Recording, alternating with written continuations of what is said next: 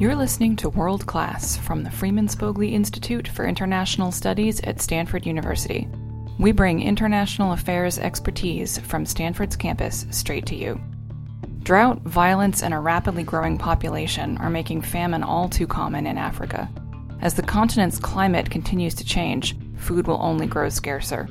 Leaders from the Alliance for a Green Revolution met at Stanford to talk about how private industry and technology can improve the continent's food systems. Welcome. I'm Roz Naylor. I direct the Center on Food Security and the Environment here at Stanford, and it's my pleasure today to introduce the Symposium on Global Food Security. Before I get started, I wanted to just thank the special donors that have enabled us to continue this symposium and to elevate it to what you're going to actually see today.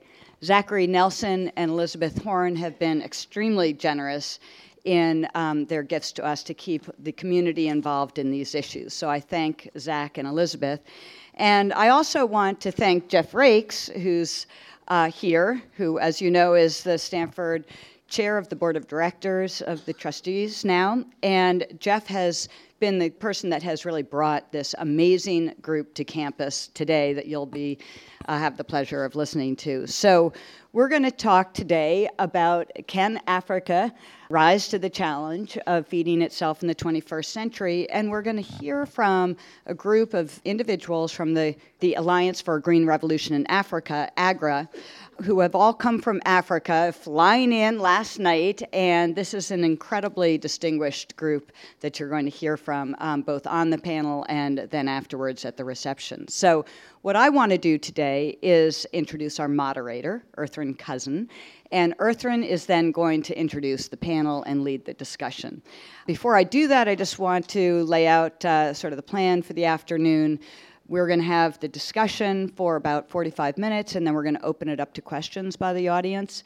And if you have questions, I just ask that you stand up and introduce yourself so the panel knows who you are, and make your questions relatively short and concise so that we can have many questions.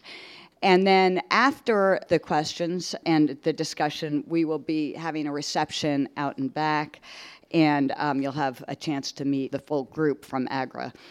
With that, let me introduce Ertharin Cousin, my friend and now colleague here at Stanford. Ertharin is the Payne Distinguished Lecturer at the Freeman Spogli Institute for International Studies and also a visiting fellow here at the Center on Food Security and the Environment. Ertharin came to us from being the executive director of the World Food Program, and that's when I had a chance to meet her when she was really in the throes of the Syrian conflict, among other conflicts and natural disasters, just trying to literally keep people alive while doubling the budget, and thinking also about the long-run resilience of agricultural systems in Africa and around the world. And Ertharin is an exceptionally talented individual. She's from Chicago, has a degree in law, and she is also a distinguished fellow at the Global Agriculture at the Chicago Council for Global Affairs. And so she holds a broad, sort of global prominent position. I think her family teases her about how many distinguished fellow positions she has at one time. She was the executive director of the World Food Program between 2012 and 2017. Prior to that, she was the U.S. ambassador for UN agencies in food and agriculture in Rome, which is a Senate-confirmed position which she held from 2009 to 2012. And she had a number of earlier jobs that were also very strategic and important in the food and agricultural area. She was the executive vice president and chief operating officer for America's Second Harvest, which is now Feeding America. So she has worked on U.S. hunger issues. She's played a dominant private sector role at Albertsons, has also been on many boards, including IFAD, which is the Organization of International Food and Agricultural Development, has been the White House liaison to the State Department, and the list goes on and on. She was listed by Forbes as one of the 100 most powerful women, and she has several of those titles that goes along with her bio. We have been so lucky at FSC to have Earthryn come and spend the year with us because she brings so much knowledge of the pressing emergency issues, the broader strategic issues associated with food security, and great private sector, public sector background. And with that, I will just turn it over to Earthryn to run the show. So thank you.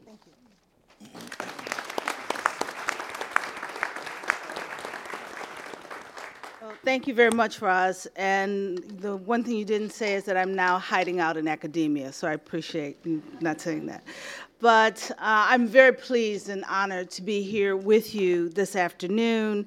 And I'm also very excited about this panel that we're about to hear from, because not only are they experts in the field of African agricultural issues, but they're all my friends. So it makes it even more fun.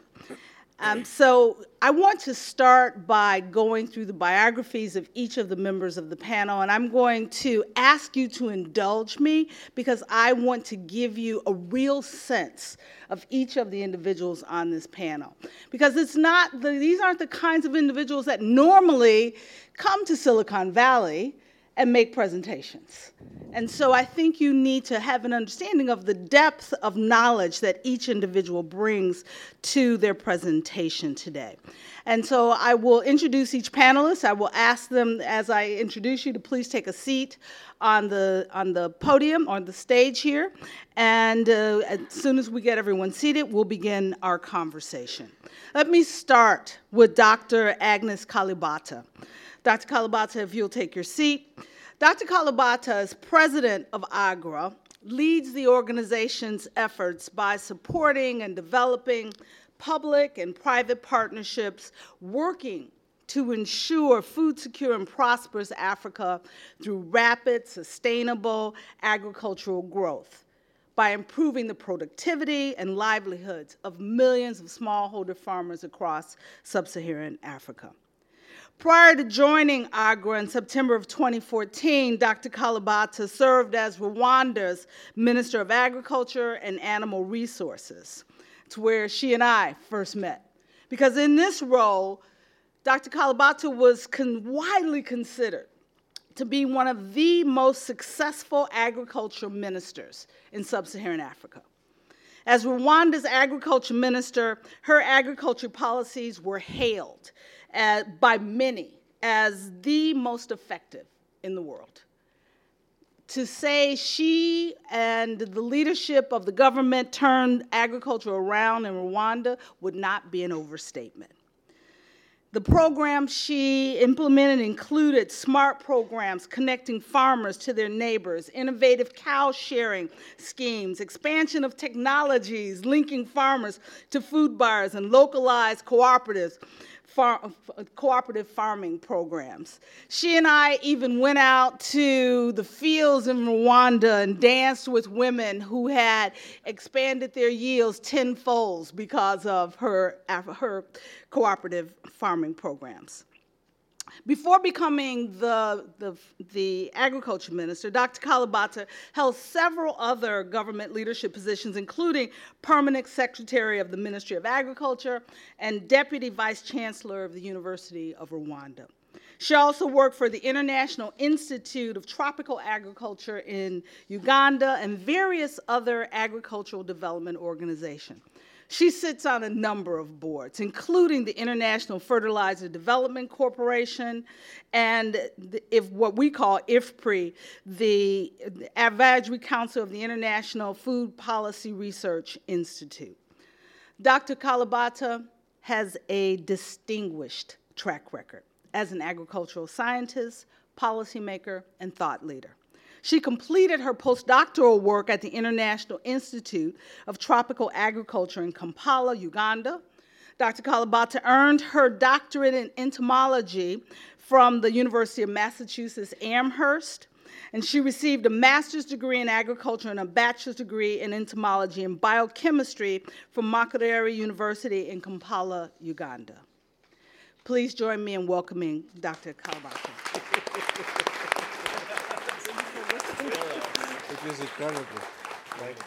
The next panelist I'd like to ask to join us on the stage is Dr. Rajiv Shah, who we call Raj.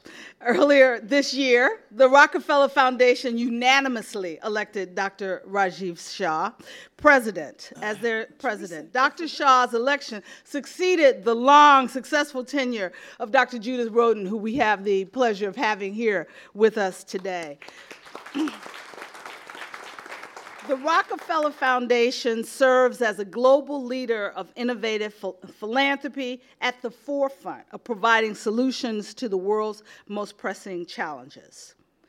Prior to joining Rockefeller, Dr. Shah was appointed as USAID Administrator by President Obama in 2009 and was unanimously confirmed by the Senate. Dr. Shah was charged with reshaping the $20 billion agency operations. And again, that's when I got to know Raj, because he came in shaking things up. During his tenure, he brought an elevated innovation inside the agency, promoted public-private partnerships, and drove the rethinking of internal practices and shifted how dollars were spent to deliver stronger and more impactful results. Dr. Shah secured bipartisan support, and nowadays that's hard to do in Washington, that enabled USAID to dramatically accelerate its work to end extreme poverty. As an example, despite partisan gridlock, you will recall this at the end of the Obama administration, two significant, not one, but two significant presidential priorities, Feed the Future and Power Africa, passed the House and Senate under his leadership with bipartisan support and were signed into law. And the Global Food Security Act, which has not been rolled back, thank you very much, is now the second largest global development legislation after PEPFAR. When Dr. Shah left USAID in 2015, he continued to follow his passion for creating projects which help communities to thrive in the developing world by founding Latitude Capital, a private equity firm focused on power and infrastructure projects in Africa and Asia. He was also appointed a distinguished fellow in residence at Georgetown University. Before his service at USAID, Dr. Shah served as chief scientist and undersecretary for research, education, and economics at the United States Department of Agriculture. He also held a number of leadership roles at the Bill and Melinda Gates Foundation, where during his tenure there, the Alliance for Green Revolution in Africa, with support from Dr. Rodin at the Rockefeller Foundation, was actually begun. Dr. Shah received his medical degree from the University of Pennsylvania School of Medicine and Master of Science in Health Economics from the University of Pennsylvania Wharton School of Business. He completed his undergraduate studies at the University of Michigan at Ann Arbor. Please join me in welcoming Dr. Rajiv Shah. Dr. Usha Zair. Dr. Usha Zair is a director and chief technology officer at Maharashtra Hybrid Seeds Company Private Limited, Mehoko, in India. Dr. Usha Zair is responsible for the research on plant technology transfers to pharma, utilization of new technologies, and tools including biotechnology for improving the quality and productivity of seeds in agriculture. Her work is aimed toward implementing emerging technologies in the developing world. Dr. Zair served as a researcher at the University of Illinois from 1983 to 1990. She also served as a geneticist at the Purdue University studying sorghum and millet. And for those of you who are not agriculturalists in the room, you understand the importance of her research on sorghum and millet, because those are the crops that will make a difference, two of the crops that will make a significant difference in sub-Saharan Africa, but we often call them orphan crops because the research is not performed in those areas. Dr. Zair, during her graduate and postgraduate studies, worked in the area of tissue culture and transformation around these crops. Yeah, she did some work on soybeans too, and her group at the University of Illinois was the first to develop a system for soybean regeneration. But it was at Purdue where the first transgenic sorghum plant was produced under her leadership. She serves as the director of the Donald Danforth Plant Science Center. She also serves as the director of the Mayoko Research Foundation. Dr. Zaire was awarded her PhD in agronomy from the University of Illinois at Urbana-Champaign. Dr. Zaire graduated with a BS in Science from Wilson College at the University of Bombay, India, where she also earned a Master of Science degree. Welcome, Dr. Zaire.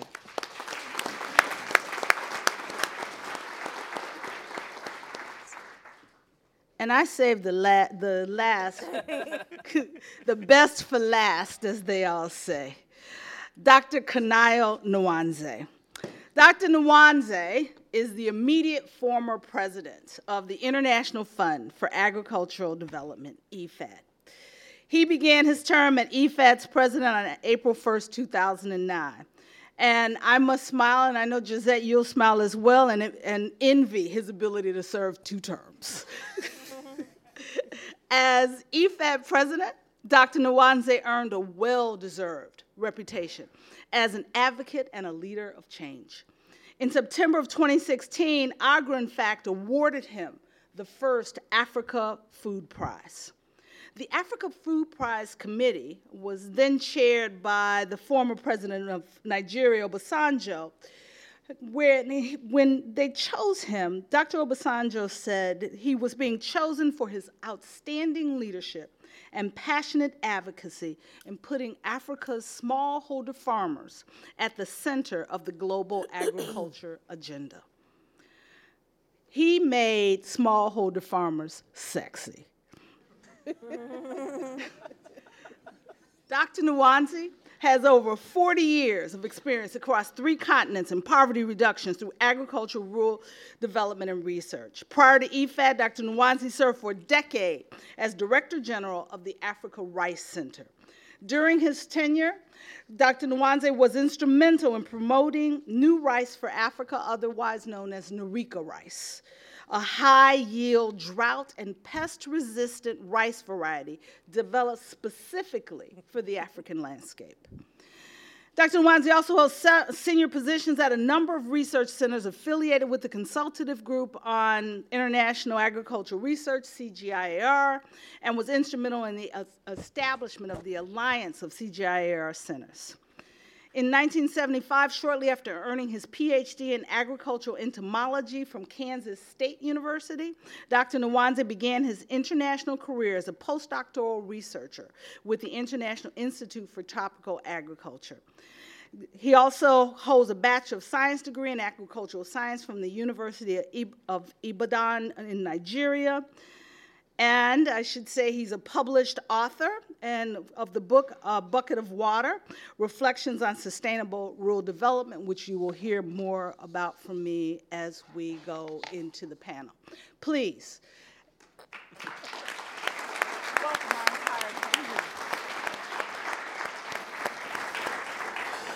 Now you see why I wanted to spend the time going through their bios. As my son would say, these are some bad folks. But very seriously, because we have a very limited time together, let's just get right into it. And I'll start with you, and I'm going to say Agnes. Yes. I'll start with you. Today, some 100 million of the farmers across sub-Saharan Africa farm less than 2 hectares of land. Some 80% of those living in rural areas are poor. More than 30% of the rural population is chronically hungry, and 35% of the under 5-year-olds are stunted. By 2050, the bulk of the world's population growth will take place on the continent. In fact, some project that 1.3 billion will be added to the continent, and Nigeria will grow larger than the size of the United States between now and 2050. Despite those numbers, the economic projections suggest the sub-Saharan African agriculture market alone will top $1 trillion by 2030. So my question to you is this projection achievable? If so, what role will AGRA play in making it a reality for the continent? Thank you, Etherin, and thank you, Jeff and Rose for having us here. To the question that you're asking, I just wanted to start by looking back at my own life growing up on a farm, 2 hectares. Because actually, if it wasn't 2 hectares, it would be like weird to me, because that's what I grew up seeing. Most farmers I know had 2 hectares. I think the most important thing is not the 2 hectares, it's how you turn those farmers into viable farmers. Because most of African farmers are going to be 70%, 80% of African farmers are going to be 2 hectare type of farmers. So when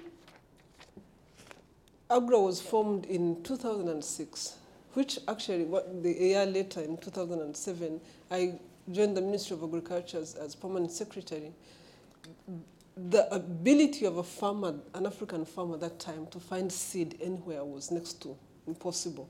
I mean, I don't remember like any farmer would get seeds anywhere in the next 50 kilometers, say. Joe, who is here, who was at the beginning of that whole journey, tells you there were 10 seed companies on the whole continent producing less than 2,000 metric tons. Today, we have over 110 seed companies producing thousands of metric tons that is capable of growing 10 million hectares, capable of reaching over 15 million farmers.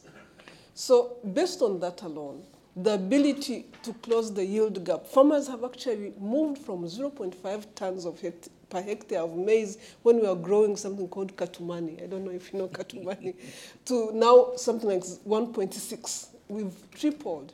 But just even at that point, the gap is enormous. We need to get to 4 tons because you know what? A Rwandan farmer at 3 tons will be able to compete in terms of price with international markets. Right now, a farmer producing 1.5 tons per hectare cannot compete price-wise.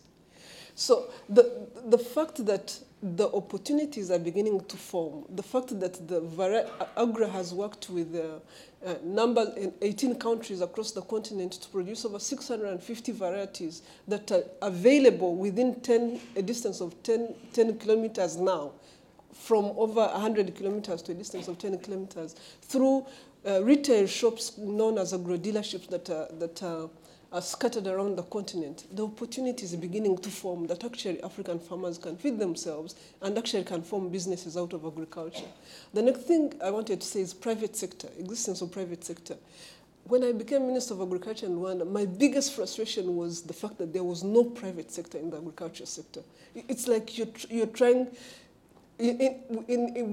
people say that in the public sector we have a repulsion against private sector, but here you wish for it and there's nowhere to find private sector. So we have to grow it from scratch.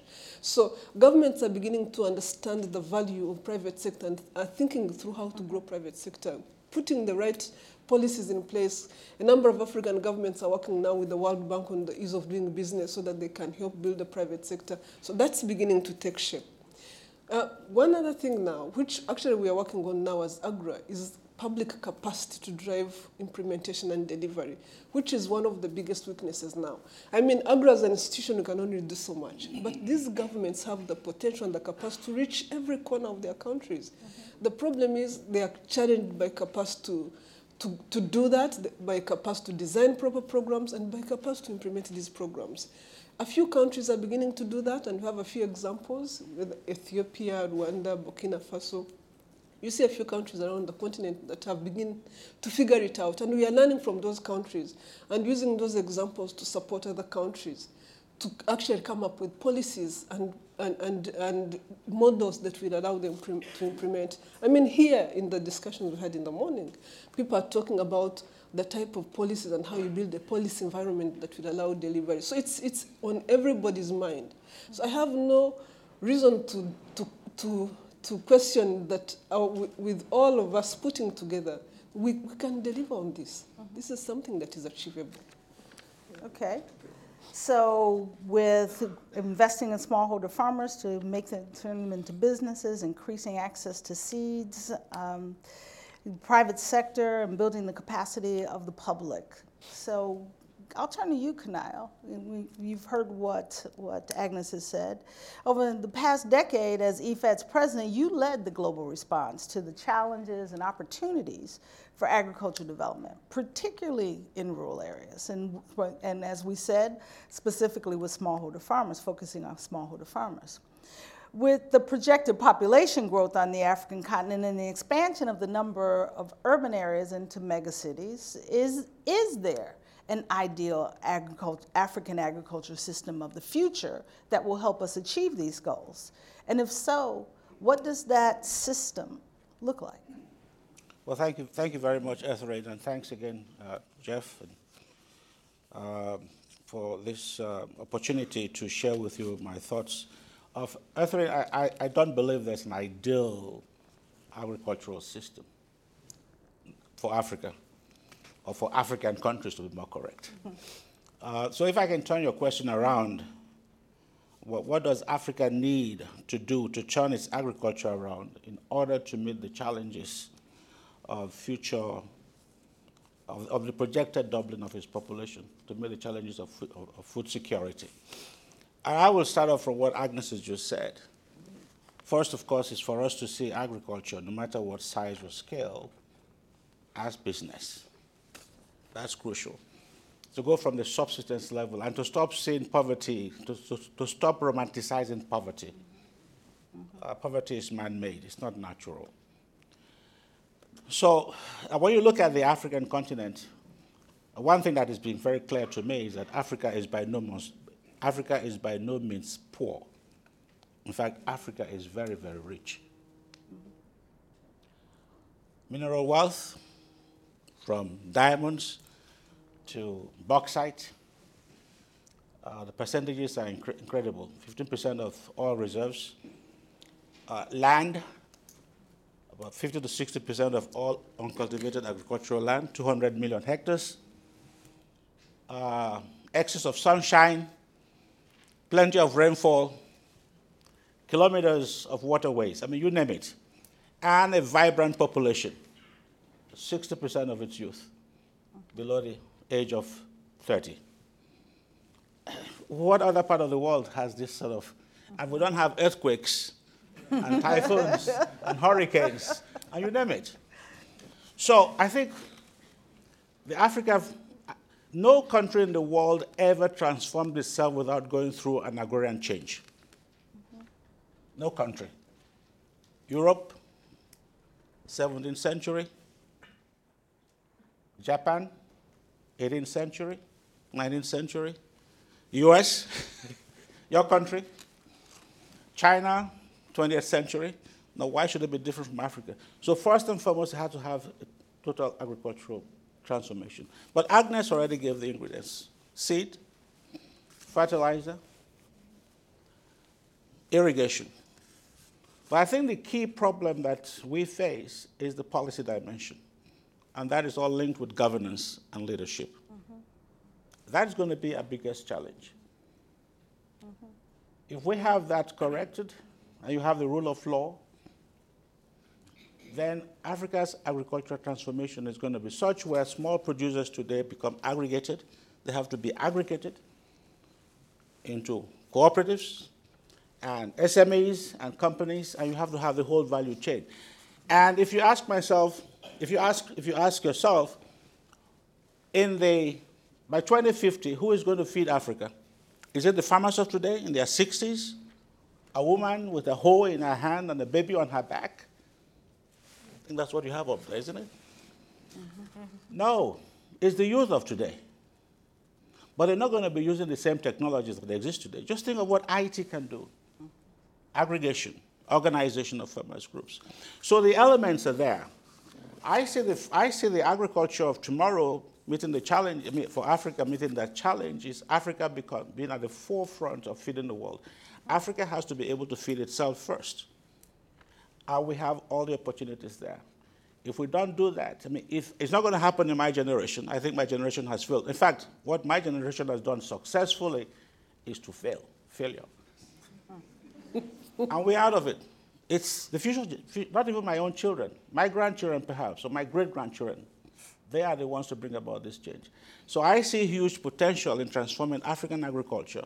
First, it's got to be built on what we have, small producers, but to see it as business, as a money-making business, as an economic activity that generates wealth, creates jobs, feeds people, and brings about the emergence of cohesive societies.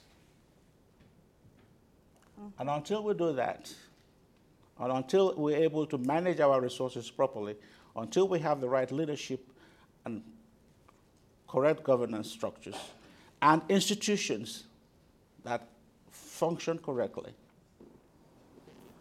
I think that's what we're going to be looking at in the next century. Well, you just made me very sad, because I've been saying to the world that we were going to do this in my lifetime. And so but creating wealth, jobs, focusing on people, all of the ingredients that we've heard you talk about before. But the one issue, and I'll go to Raj on this, that we haven't talked about is how do we finance this work? That is necessary. And the Rockefeller Foundation not only provides financial support to AGRA, but for a large number of other organizations and projects around the entire sub-Saharan continent. So Raj, I'd ask, what do you see as the hurdle or hurdles to scaling from direct development programs to creating the kinds of systems and structural changes that both Agnes and Kanayo has talked about? And how can foundations and other donors or help those who are working in these areas overcome those hurdles? Well, thank you. I think Agnes and Kanayo both laid out the groundwork. First, you have to have a goal. And the goal of achieving 4 tons per hectare of, call it maize yields in Africa, if achieved, would be a tremendous step forward in both food self-sufficiency, but also in fighting hunger and chronic malnutrition. And I won't get into all the data substantiating that, but it is true that $1 spent in agricultural research yields $23 of real value to those smallholder farm families. It is true that every society, as Kanayo mentioned, that's achieved rapid economic development and social mobility has done it based on a fundamental agricultural transformation where those yield increases are coupled with a population decrease of people working in agriculture, right? It's a very, very small percentage here in the United States that are actually farming and allowing people to go into other productive sectors of the economy. And that's really what success looks like. The fact that AGRA has gone from 0.5 tons per hectare to 1.6 is a demonstration that can be achieved.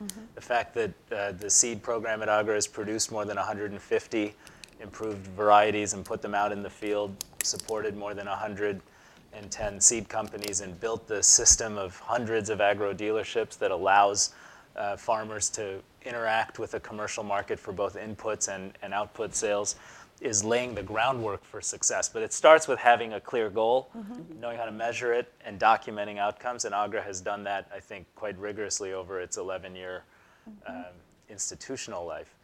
I'd say second is what Kanayo mentioned, which is you have to, like we talk about money until we're blue in the face. That's not going to solve the problem if the policies are in the way. And the chairman of AGRA, Strive Masiwa, is here, but Strive played a big role in the 2012 G8 summit, which you, Earth, were a big part of as well, when we said, okay, donors can do more and will do more. In that case, President Obama used the G8 to get folks to get other countries to say, let's increase our investments in agricultural development in Africa.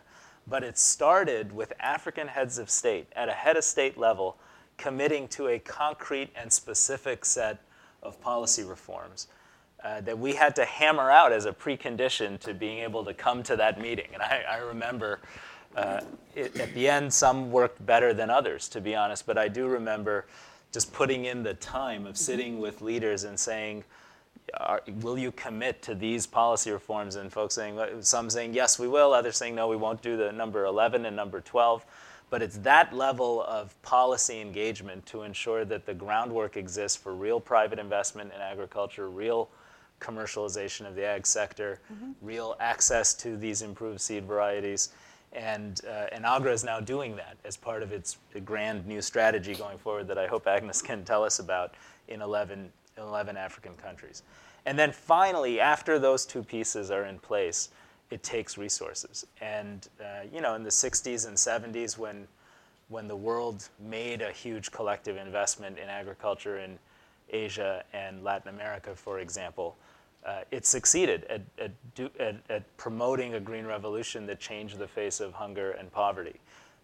In the 1860s, in the midst of a civil war, when Abraham Lincoln signed the Morrill Act and made a huge public investment in land-grant universities and American ag extension in this country, it, over 50 years, transformed the face of our agriculture and made us the most productive staple grain economy in the world. So resources are required. And the truth is, in the 70s and really in the 80s, and by the time we got to the 1990s, the level of public investment in agriculture had just disappeared completely. The only reason I think we're here today is in 2003, Kofi Annan brought together heads of state in Maputo, and African heads of state started the process by saying, with a lot of cajoling and support from folks in this room, that we're going to spend 15% of our public budgets on agriculture. Without that kind of commitment, I don't think any of this would have happened. Then in 2005-06, Dr. Roden was leading the Rockefeller Foundation, and Gates and Rockefeller came together and I think did an extraordinary thing in helping to create this institution of AGRA as a technical institution focused on this problem.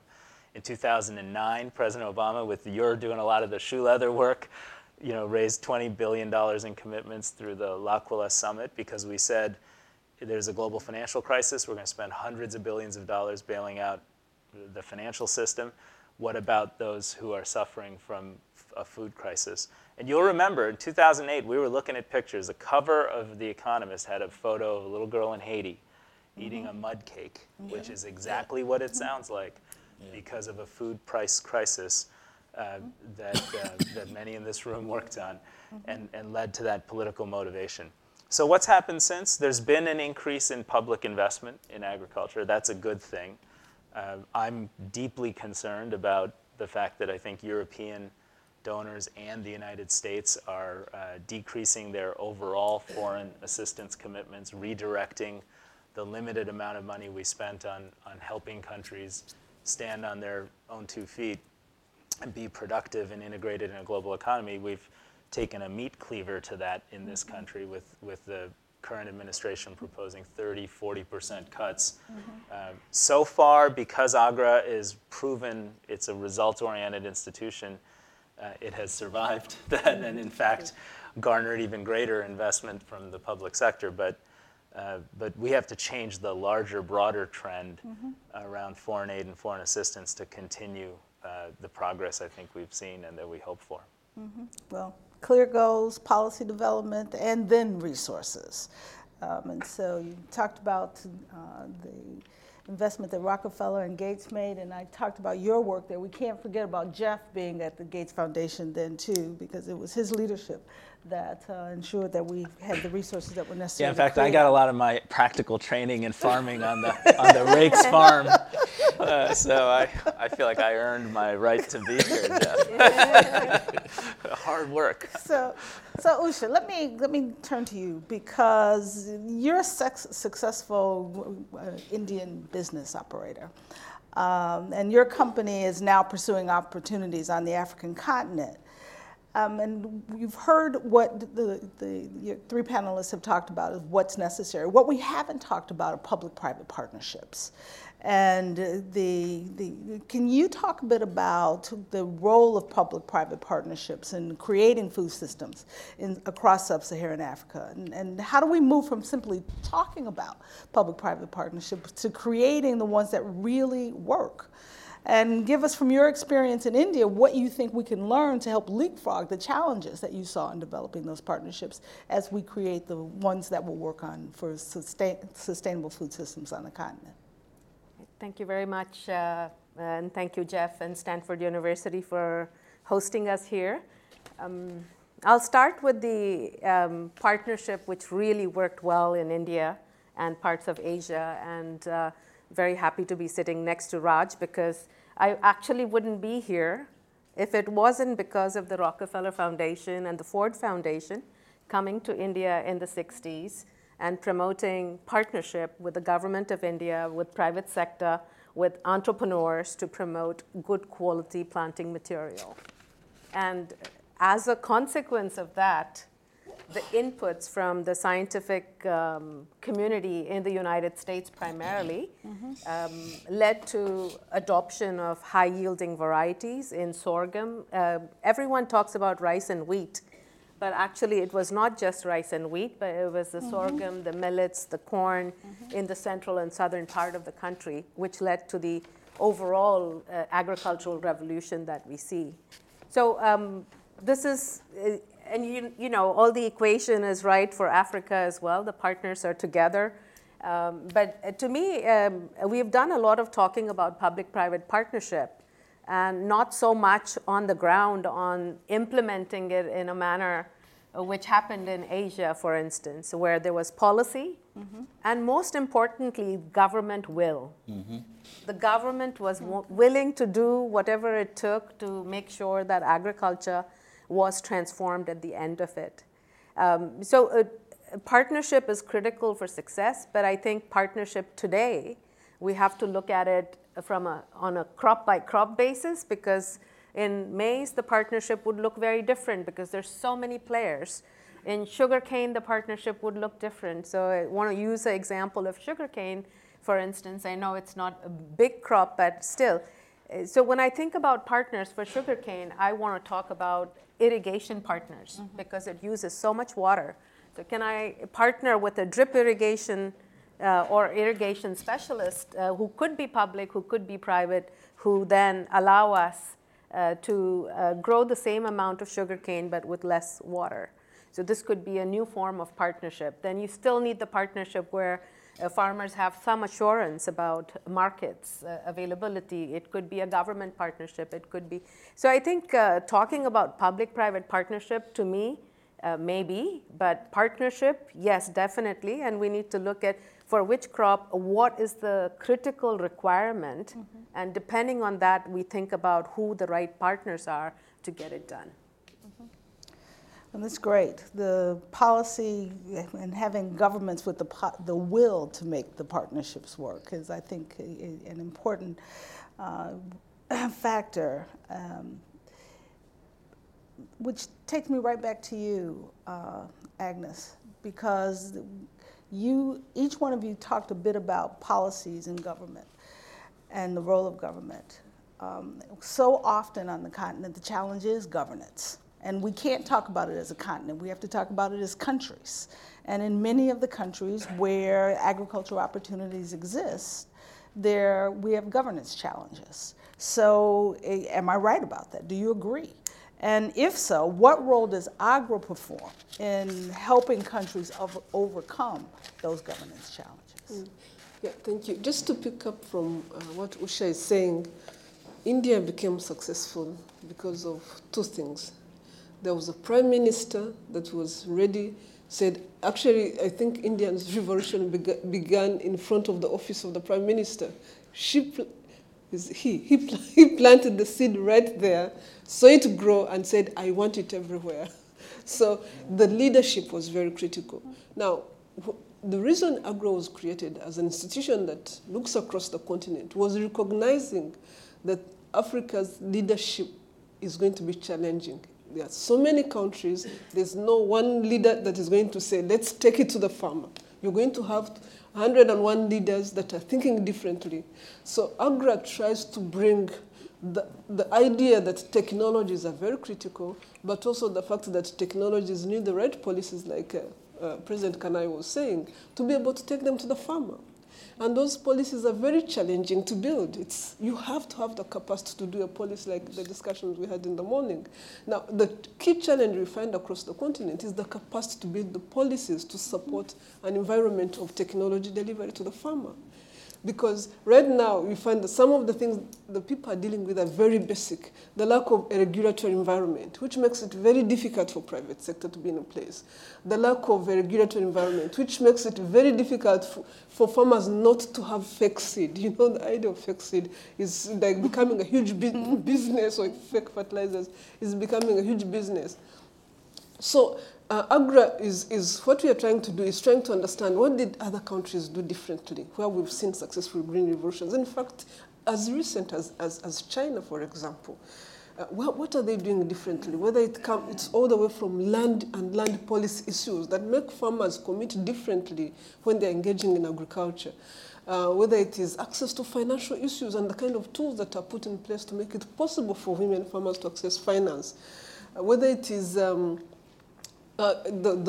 whole thing I talked about, private sector. So we see that all these challenges need specific policy tools, and what we are trying to do is to work with the governments to understand how to build a policy environment, but also to work with other stakeholders to advocate for that policy environment to take effect.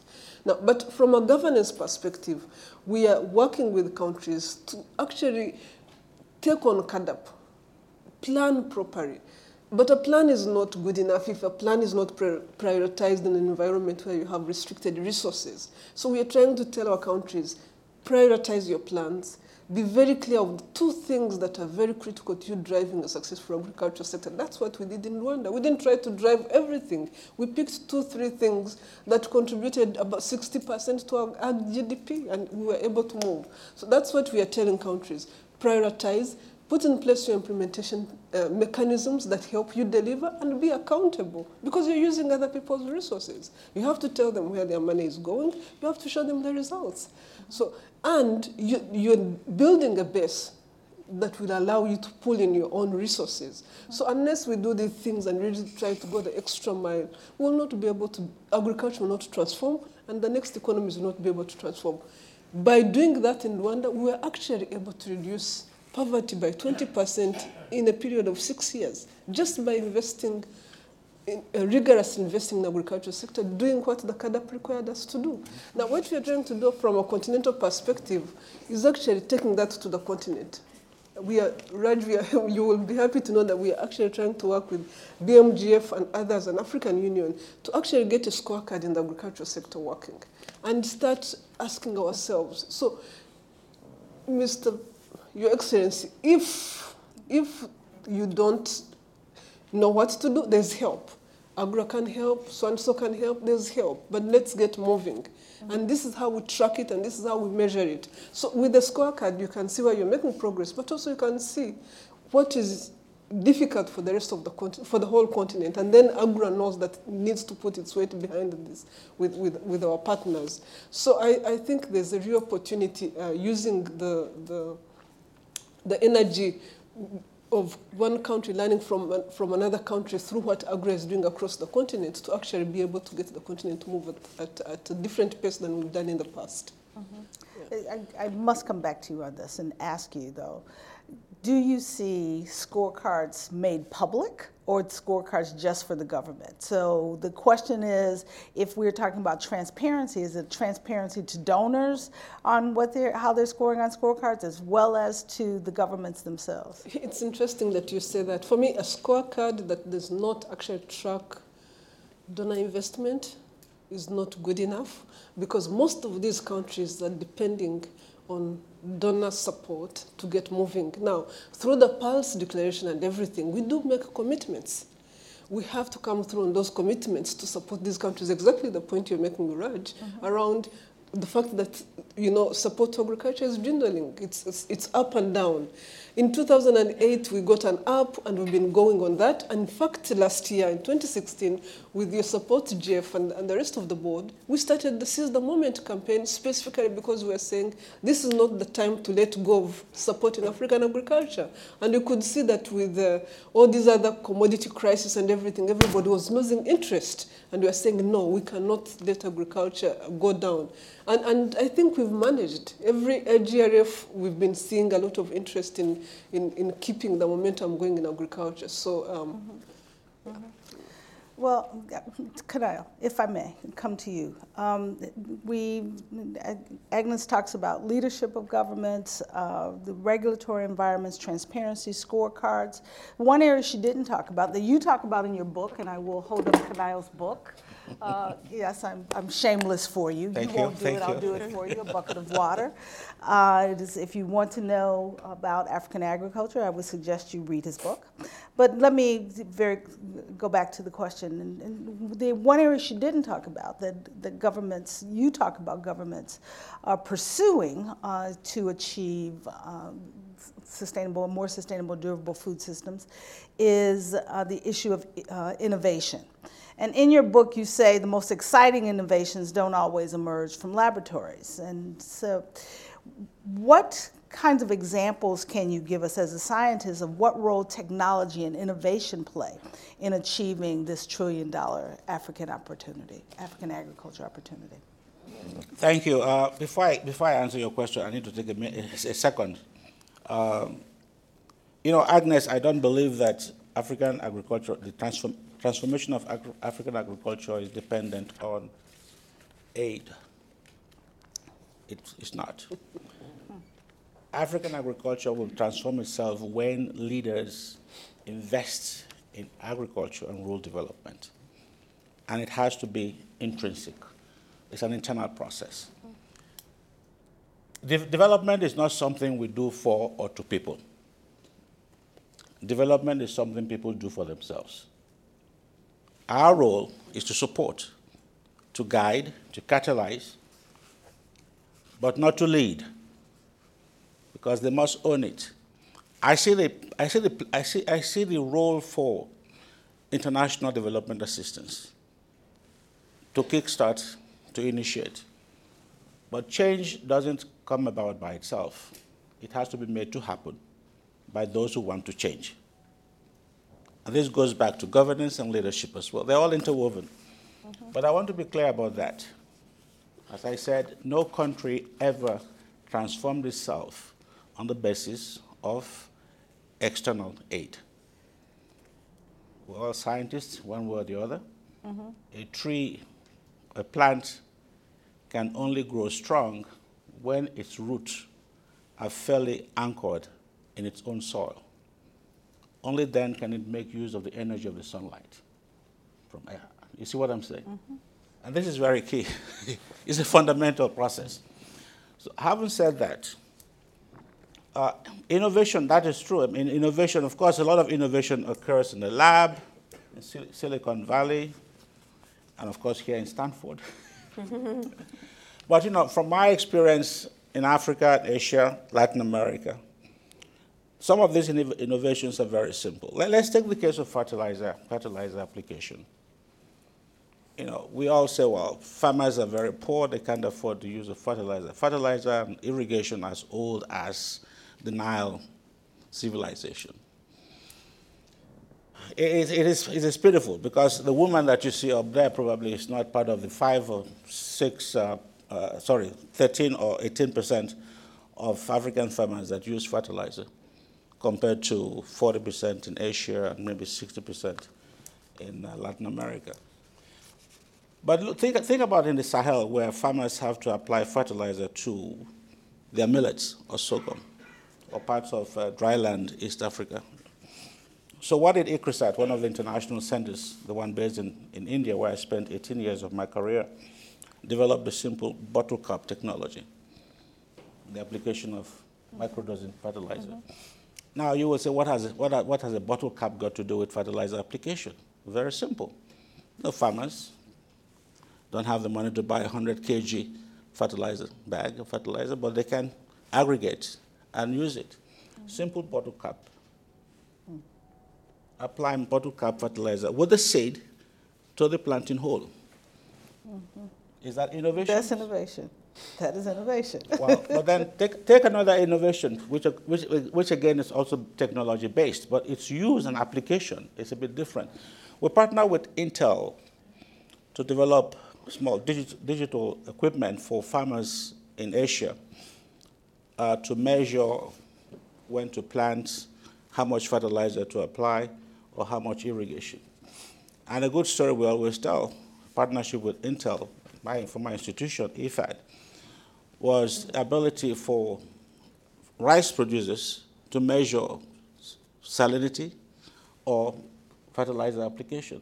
In this particular case, a simple technology that was meant to guide them in the application of fertilizer and the rest of them helped a farmer, a woman in this particular case, like in most cases, is women, to reduce her fertilizer application because she had been over-fertilizing. Now, that simple technology she can use, or somebody can use and tell her how much fertilizer to apply. So she actually saved money. I can give you several others. You know, you must have heard the story about the regreening of the Sahel.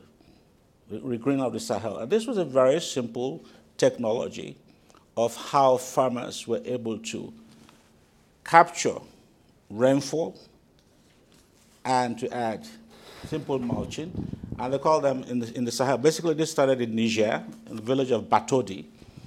Demi-lune, it's a half moon.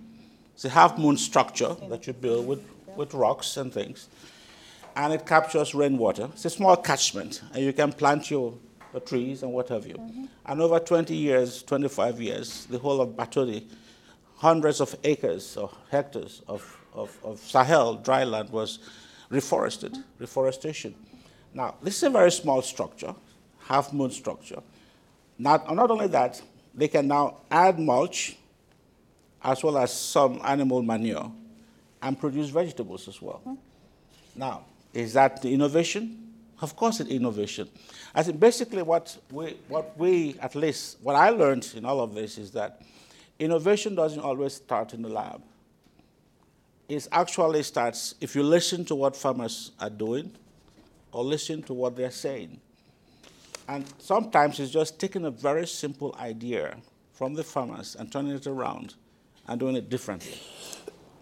Innovation is not always something new. And innovation is not necessarily a negation of the past, of what is old.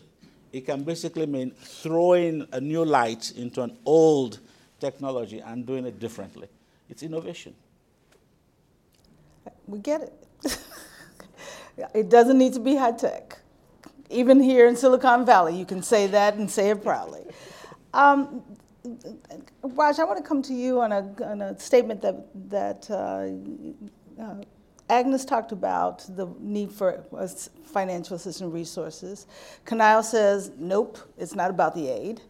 I would say, but what about investments? And that we need investments in agriculture. And in fact, IFPRI, the International Food Policy Research Institute, and the International Institute for Sustainable Development issued a joint report recently that said that we will require $11 billion in additional investments to support the achievement of SDG 2. They say that $6 billion of that needs to come from the countries themselves, but $4 billion needs to come from outside. Now, here's the challenge. What we're beginning to see is that, for example, you had some of the richest philanthropists come together here in the United States recently, and to talk about the investing for achieving the Sustainable Development Goals, $500 million. And they prioritized education, the global health, and inequality. Agriculture and food security weren't on that list. We don't have a food crisis like 2009 happening right now that would suggest that we have the attention on the front pages. How do we keep agriculture at the top as a priority for investors, and what do we need to do to ensure that agriculture is seen as a viable investment? Well, it's obviously difficult, but I think it starts with maybe admitting that it's been the policy environment in many of the countries that everyone here has a lot of experience working in, has been, over the past period of time, relatively unstable, where you have a leader and a policy framework that says, okay, we welcome investment, we're going to protect commercial property rights, we're going to invest in the kind of infrastructure that can reduce the in-country transportation of cost-related transportation of goods like fertilizer in or backhaul out, and then there's a change, and investors are stuck in an environment where that's much less conducive to private investment. So I think first and foremost you have to have a set of principles which now have been agreed to as part of, Agnes mentioned the CAADP, that's the Comprehensive African Agricultural Development Program, right? As part of that, there are a set of principles on private investment that countries have agreed to that AGRA has supported. There has to be visibility, like on this scorecard, to making sure people stick with those principles even as there are leadership changes. And leaders understand the very, very long-term consequences of expropriating land or corporate assets and private and disrupting property rights in that context. So that's one, is policy stability. The second is a little bit of a slight difference from what Kanaya said, although he's entirely right in his points about innovation. But some of us, and he was there, of course, were just in this phenomenal presentation about the data and big learning revolution. And Thomas Friedman wrote a nice piece yesterday or today about Nandan Nilekani and what's happening in India. But it is true that communities in rural African countries that are part of the AGRA program, for example, are already or will soon be data rich before they are financially rich. And it's something that this community at Stanford and Silicon Valley can do is help all of us understand what that means to accelerate just sheer opportunity, whether it's opportunity for commercial investment, which is your question, or just opportunity to be more efficient at the public mission of support for agricultural development. And we've supported at Rockefeller a couple of examples in that area. Like using that data, you can do a much better job of designing private commercial insurance products for farmers. Really, no big country's been really successful in agricultural transition without taking risk out for farmers.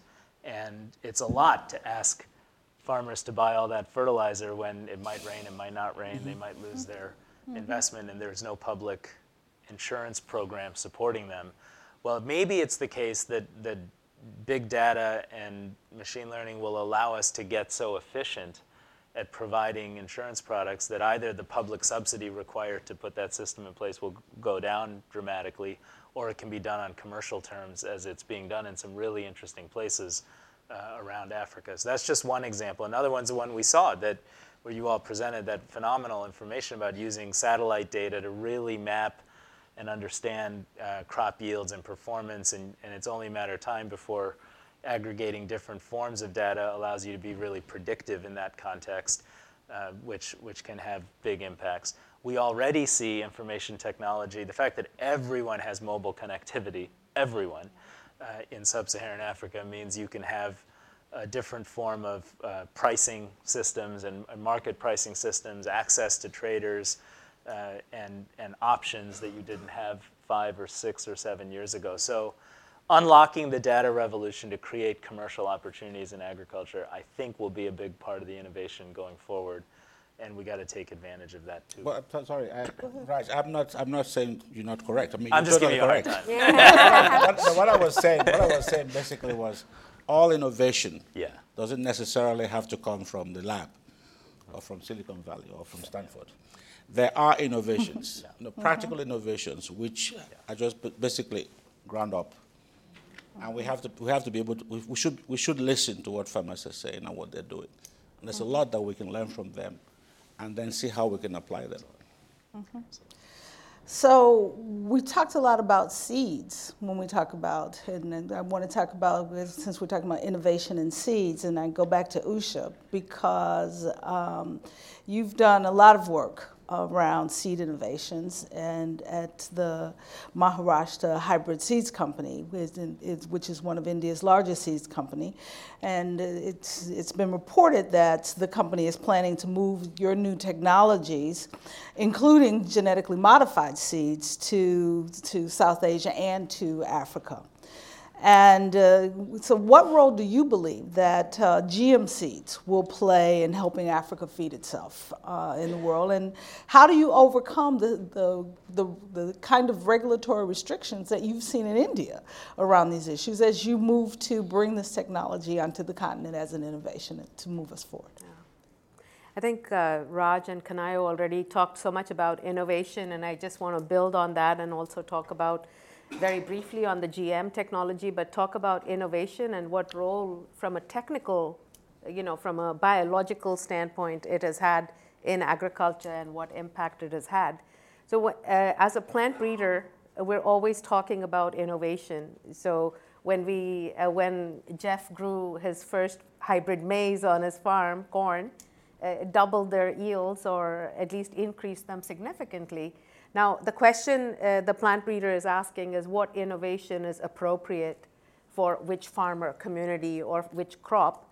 So if we talk about an innovation where you go from a variety to a hybrid and it improves productivity, then that is the appropriate innovation for that particular farmer. In some situations, we have used GM technologies, which have been appropriate, particularly in cotton, and of course, Africa has significant acreage under cotton, so that technology would be very appropriate for the continent. And I don't think from a safety standpoint, because the safety of that technology is proven in the Americas, in Australia, and South Africa, Asia. So that really is not a concern. And the suspicion and resistance that we see for GM technologies is of course real, that you have to come up with strategies and approaches to address that.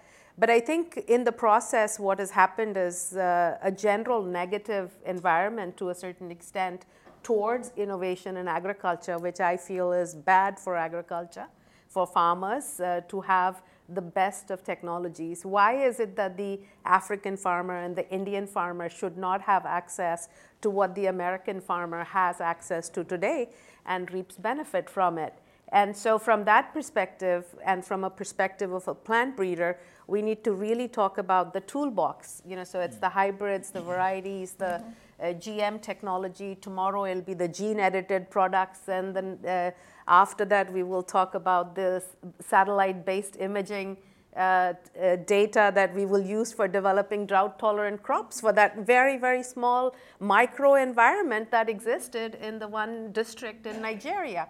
And so I really want to not focus so much on GM technology, but really emphasize on the importance of innovation for agriculture from a science perspective. We have had many examples of the other innovations which also help the farmers, but farmers must have access to the best if they want to get themselves out of their current situations.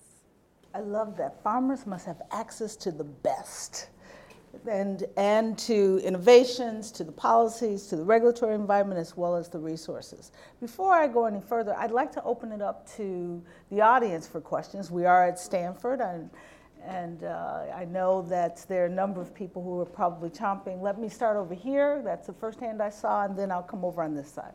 Go ahead. Yeah, my name is Gabrielle Hecht. I'm a senior fellow here. Thanks. I'm a senior fellow here at FSI in the Center for International Security and Cooperation, and also a professor of African history in the history department. And I would love to hear the panel talk explicitly about three issues: biodiversity, food diversity, and climate change, and how these figure into your plans. Thank you. Okay, we'll take one other question, and then we will go back to the panel. Your hand go ahead. Hi, thank you. My name is Kiri. My name is Kiri. I'm founder of an organization called Blue Raya. We use solar energy and remote monitoring systems to actually provide access to clean water and drip irrigation water. My question is about systemic change, because I'm more interested in seeing like the long-term impact on rural populations, people at the bottom level of the pyramid. So to me, I think that we need to think in a more holistic way, like taking into account the minimum need, annual income need of a given household or population, and then finding the best solutions to actually address their issues all over the way so that they reach at least an average annual income that's decent in order to have a decent life. Okay. So my question is, why do governments are not open enough to new approaches that are kind of venture-oriented and fast-moving, which creates large impact, but requires intensive investments? Thank you. Okay, thank you. Why don't we take one more before we go back to the panel? Go ahead.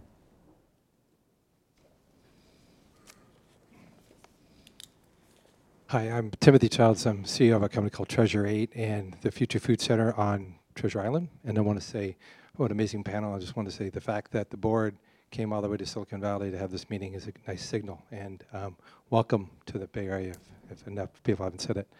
I'm interested about, are there any programs in the new phase that are focusing on creating, transforming the commodity crops into more value-added processed foods or pre-processed ingredients that could be tied into entrepreneurialism in the cities and or for export? Terrific. More value-added processing that could be transformed into foods. Premium-price the commodities to create better value for the farmers. Okay. In country, but also. Perfect. All right. So who wants to start? We could spend another couple hours on here. Let's start with Agnes. Maybe we start with that very question. And in this case, I make reference to my favorite, the baby food factory in Rwanda that World Food Program has participated in, helping the country come up with a way of adding value to food that actually takes value to the farmer, because the baby food factory in Rwanda signed up to purchase significant volumes of their food from smallholder farmers, following up on the Purchase for Progress program that was started by World Food Program. So this company, $50 million investment, produces hundreds of tons of baby food to address the issue of malnutrition, and purchases maize and soybean from farmers.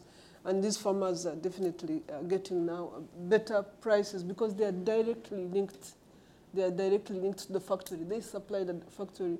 And what the factory did even better, they have access to very affordable finance, something very difficult to find in that part of the world. So they negotiated with banks to give farmers that are supplying them very good rates of financing so that they can supply. So it's beginning to happen in a few places. Mm-hmm. Well, I think earlier today we saw a video of is it Elsie from Ghana, where transforming cassava into high value crops, into high value products. Sorry. I think also this is happening at village level. One thing I've noticed that in the African context, there hasn't been as much progress as you would see in parts of Asia, particularly India, where I lived for 10 years, or in Latin America, where I saw a lot of transformative processes, cooperatives, women's cooperatives, transforming produce. In particular, what that impressed me in Bahia is umbu. This is a tree. Produces the fruit can be used to make baby food, alcohol as well, and a few other things. But I think that the opportunities are really huge. And what AGRA is also focusing on is looking at the whole value chain. I think this is for Africa, this is going to be very key. And this is where agriculture should be seen by youth, not just as farming, as a food system. And that's where there's a lot of entry points for them, value addition. The simple value addition of harvesting and storage.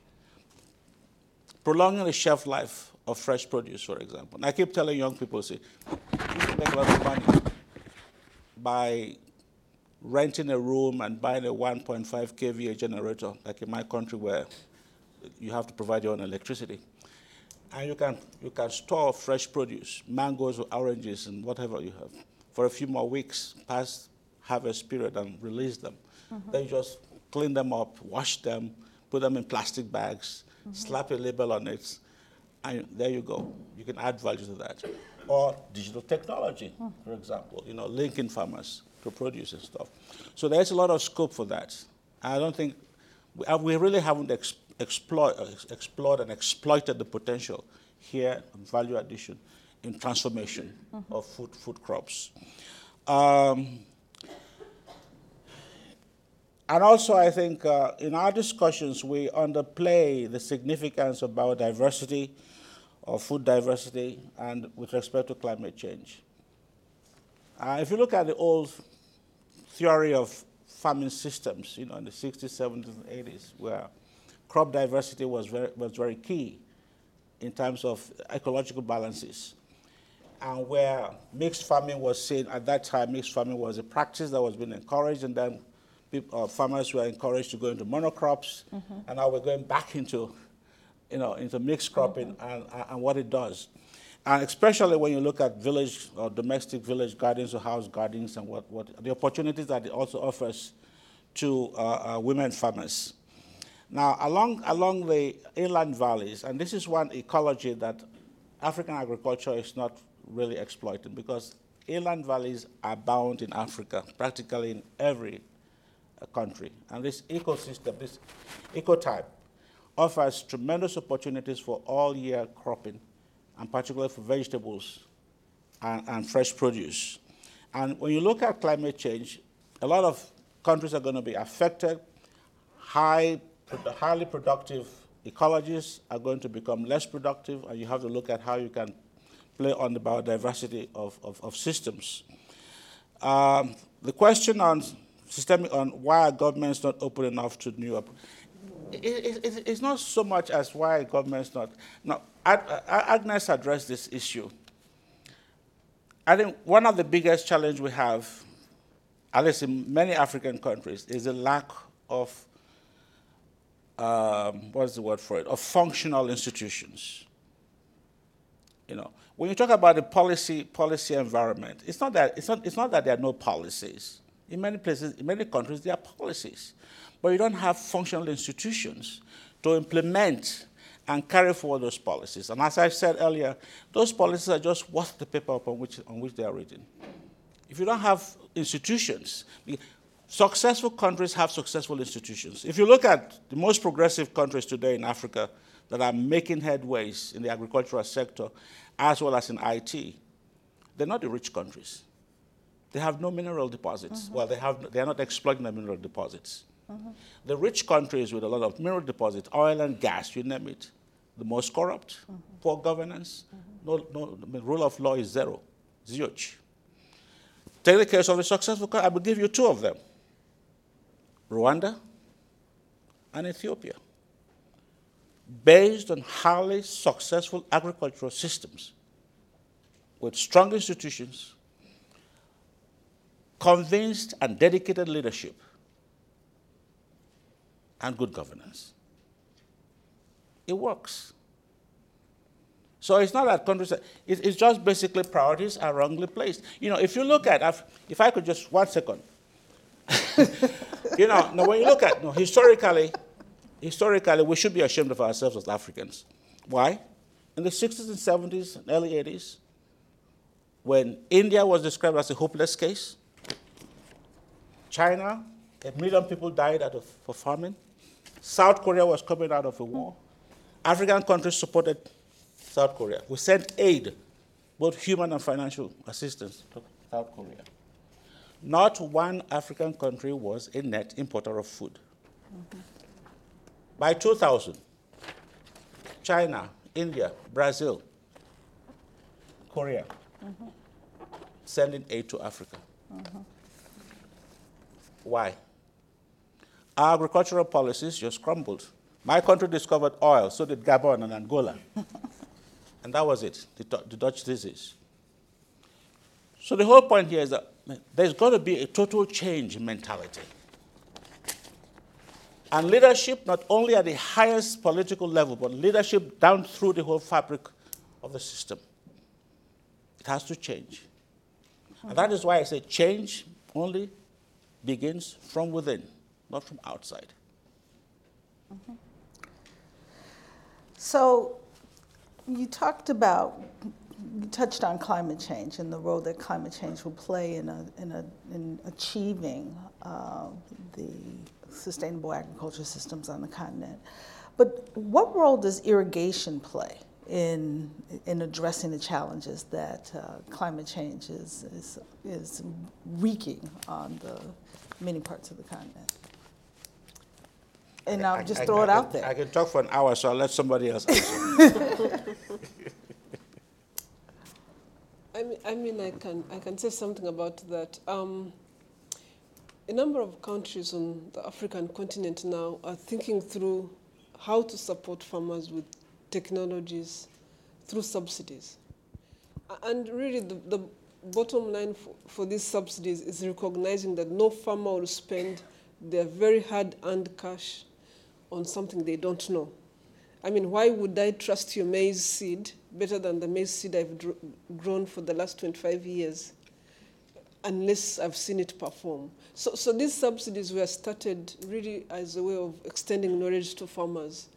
Now, countries are beginning to recognize that seeds and fertilizers are not an end in themselves, especially with climate change, that they are going to have to do something to ensure that they secure their water sources, because the total volume of water remains the same, but the spread is very erratic, that farmers are losing crops anyway. So countries have started thinking through not huge scale irrigation schemes are great at a country level, but they're not great at a household level, because not every household has access to that scheme.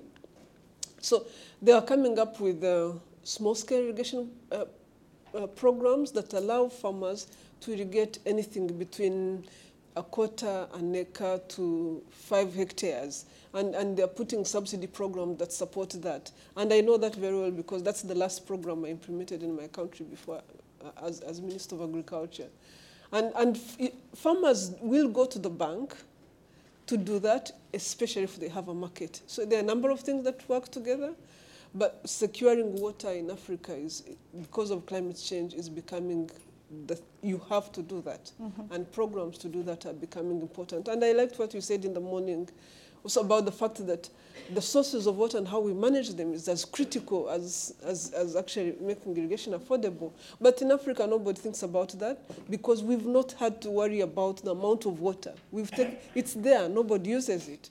And you think that water is always going to be there, except now it's beginning to become an issue. So, mm-hmm. So we've had what I would call a very provocative and thoughtful dialogue and you've put a number of issues on the table that are important to Africa feeding itself, and more importantly to Africa becoming a dynamic agriculture system, set of countries with strong agriculture communities. But one of the things that my colleagues here remind me of often is that you can have a long list, but you need to prioritize. What would I'm going to give you, each one of you, a minute to answer this. What were the 3 priorities you think that governments must consider, investors should think about, as we look to develop the agriculture systems that will help us achieve these goals? Let's start with you, Kanayo. Oh. Well, I think if our governments, our governments or countries recognize that their national development is highly dependent on a productive and successful agricultural sector to be able to feed themselves, first of all. Then the question is, I will start from what already exists.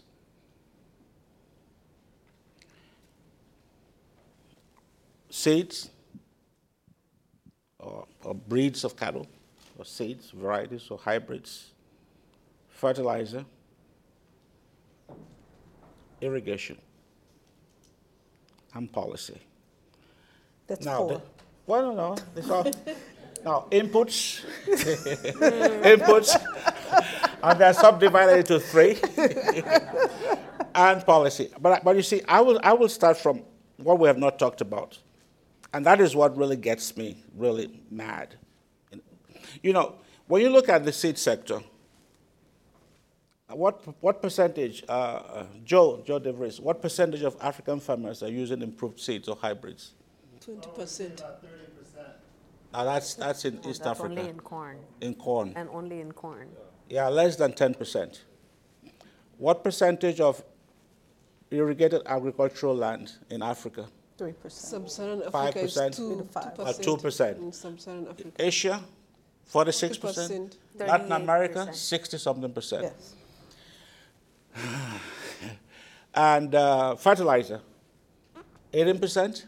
18 kilograms per hectare, sorry, Yeah. roughly. Some say 13. Okay? And Asia, 50. 90. 70 plus. And about, yes, and Latin America, about 160 kilograms. So you see, so African agriculture, in terms of productivity, is operating at about 25 to 40% its potential. Okay? Simple, traditional technologies. Huh? As old as the Nile civilization. Improved seeds, irrigation, and fertilizer. Now, what is the only factor that determines whether farmers will use or not use any of this? The policy environment. If I give a farmer all of these things and say you can double and triple and quadruple your yield, does she have a market? Does she have a road to the market? And if she overproduces, is her price guaranteed, or is it going to crash? What happens to her produce? Leave something for your No, so comments. that's it. Okay. So for me, it's so simple. Okay. It's inputs and policy. Okay. Inputs and policies. Usha? To add to what Kanayo said, I would say there needs to be a concerted effort to engage with the private sector. Of course. You missed that. So give me an opportunity, Kanayo. But I think private sector, not just for seeds, but earlier there was a discussion about solar panels and irrigation, and India, for instance, now a majority of the farmers have solar water pumps. So because electricity is not guaranteed, and so having the solar water pump allows the farmer to irrigate the crop when they want and as needed. So, and most of those panels and the pumps come from private sector. The government provides a subsidy, so it facilitates. The second point I would say, in addition to engaging with the private sector, for the private sector to operate, they need some level of certainty in terms of the facilitating environment that the government. Policy. Beyond policy, policy exists, but then if it's not implemented, then it's a problem. And so some level of certainty for them to operate. And I support Kanayo's seed input as a critical factor at this stage in Africa, where availability and access to good seed is extremely low. In majority of the corn maybe is a little better than other crops, but in other crops it's a major issue. So, Raj. Well, I'd say first and foremost what Usha and Kanayo are saying, and what it's Agnes's job to lead, which is, a clear pathway forward to drive up agricultural productivity in Africa. And we humor ourselves with the micro debates within that, but there's a broad consensus on what it takes to deliver that. And it's well known, it's proven, AGRA is proving it is an important part of the mix in bringing that to the forefront. And it is politics and inputs and investment, all that, but it's this drive towards 4 tons per hectare. I love having a quantitative goal because it focuses the mind and it focuses the resource expenditure, I think that's the single most important thing. The two other objectives I'd note are, we haven't talked much about animal protein and protein, but as it pertains to climate change, sustainability, how an African population, hundreds of millions of people that go from $2 a day to $10 a day, how they choose to consume protein will have a lot to do with the future of sustainability and health outcomes. And that's, there's a lot of opportunity there to leapfrog the way we in America, for example, choose to consume protein. And I'll leave it at that for now. And then finally, I do think the data revolution is a transformational opportunity. I think we're just scratching the surface on what it means for agriculture and many other sectors, but it's going to create a set of opportunities that will allow and unlock more commercial investment and more rapid economic development for people who don't have to be stuck in a poverty trap any longer. And we're just beginning to figure out what some of the examples of success in that space are. Agnes? Thank you.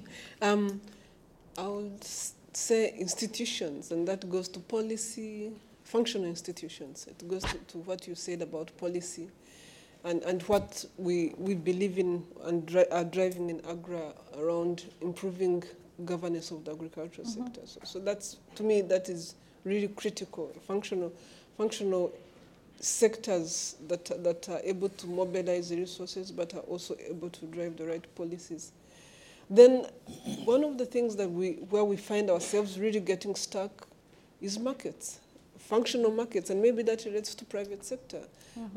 To me, a farmer who has a market will buy fertilizers, will buy seeds. So the lack of functional markets becomes an increasing challenge for us. The last bit, and something we haven't talked about, is how we start thinking about labor productivity and using African youth and women more productively. We have a huge labor force that is not productive. And once tapped into, this labor force can do. So there's a lot to do, but again, we have to come up with a list of priorities, and I think if we get institutions right, we get markets right, and we get how to make our youth productive, we will get these things moving. Well, I think the panel's in violent agreement that inputs, policies, private sector, government certainty, the clear pathways to driving and scaling up programs. Wish we had more time to talk about the animal protein issue and diet diversity and the impact that will have on the food systems when you talk about what's on the fork, how it drives what's on the farm. And I think the institutional, the changes that are necessary, you all agree to, and I so appreciate, Agnes, you bringing in the issue of women.